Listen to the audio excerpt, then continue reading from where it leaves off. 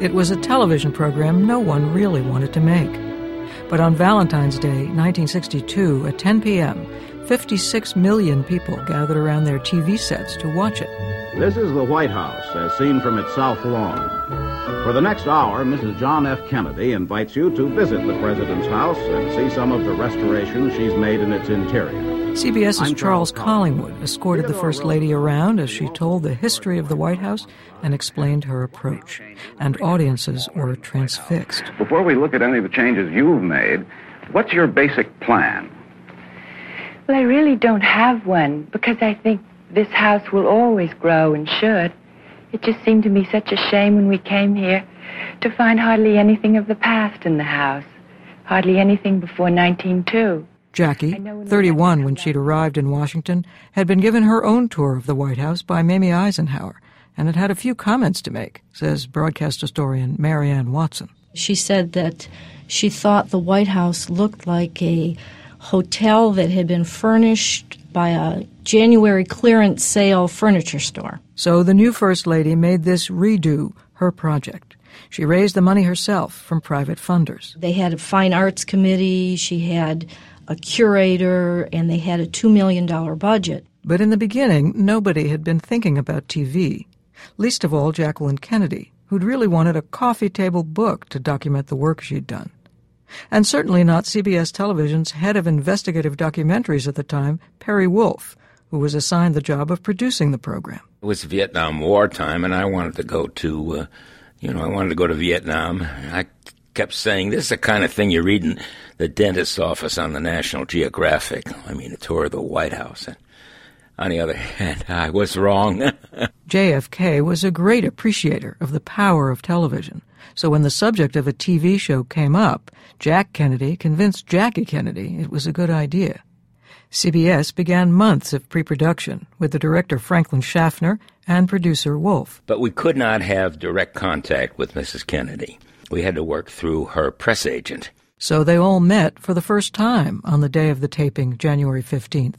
They had no idea what to expect. She might need a teleprompter. She might need a script. But she didn't need it. She showed up ready to go. Have you made any good finds lately? Well, we have.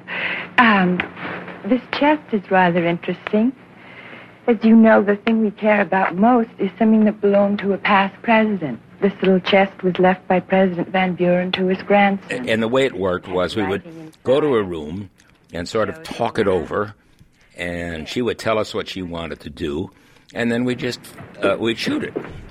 And then the next room. What is the diplomatic reception room used for besides receiving diplomats? Well, it's the room that people see first when they come to the White House. Everyone who comes to a state... Even as she was gliding through the long taping day, Perry Wolf remembers she was nervous. There was a bench with wonderful silk covering that had come from France, and she was a smoker, and she put the cigarette out on the fabric and not in the ashtray. She missed the ashtray. Nevertheless, she took charge and pretty much hosted the whole hour. Our correspondent was in the background. There's nothing more than cues for her to speak. And now, Mrs. Kennedy, can we go to the next room? That sort of thing. This is the part of the White House where you have the musical affairs. That's right. This piano was designed by Franklin Roosevelt with the eagle support. And this is the end of the room where Pablo Casals played for us. Of course, she was not a professional. You know, her voice was a little constricted. I just think that everything in the White House should be the best. It was not her normal speaking voice, but that's where the tension was shown, but not that much. That's the oldest thing in the White House. It was astonishing how much she knew. You should look at this pier table. It's Empire, and it belonged to Joseph Bonaparte, Napoleon's brother, who came here after Waterloo.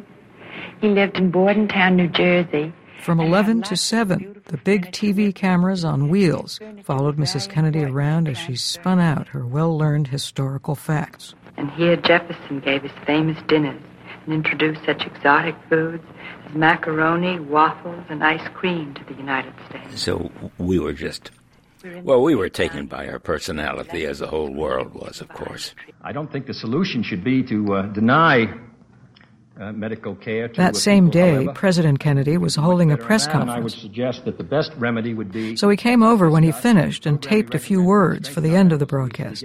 But he was still in press conference mode. That evening, CBS played the unedited tapes for the President and the First Lady, and he wasn't happy with his performance. He said, "No, I've got to do it again, Mr. Wolf. I've got to do it again." So he came back the next morning. It's a sign of the times that this situation caused a bit of a broadcast backup. The cameras were due to go to Ohio for the Pillsbury Bake-Off. And, the plane was standing by and they were standing by. And I don't know what happened to the Pillsbury Bake-Off, but the President of the United States did his retake. Well, I think the great effort that she's made has been to bring us much more intimately in contact with all the men who lived here. So on February 14th, CBS and NBC ran the program simultaneously without commercials. And a few days later, ABC ran it. It was the most watched television program ever at that time. Tens of millions of people tuned in. It wasn't their curious interest in the history of the White House, but it was a curious interest in Jackie Kennedy. Mrs. Kennedy won a special Emmy Award for the broadcast, and the president maintained his interest in the power of TV. As a matter of fact, he called the next day after the CBS and NBC broadcast, he called the chairman of the FCC. He called Newton Minow. He called me and he said, "What was the rating?" I said, "I'll find out." And I called Frank Stanton, who was the president of CBS. I said, "I got to know something right away." He called me back, and I called the president. He said, "Well, what was the answer?"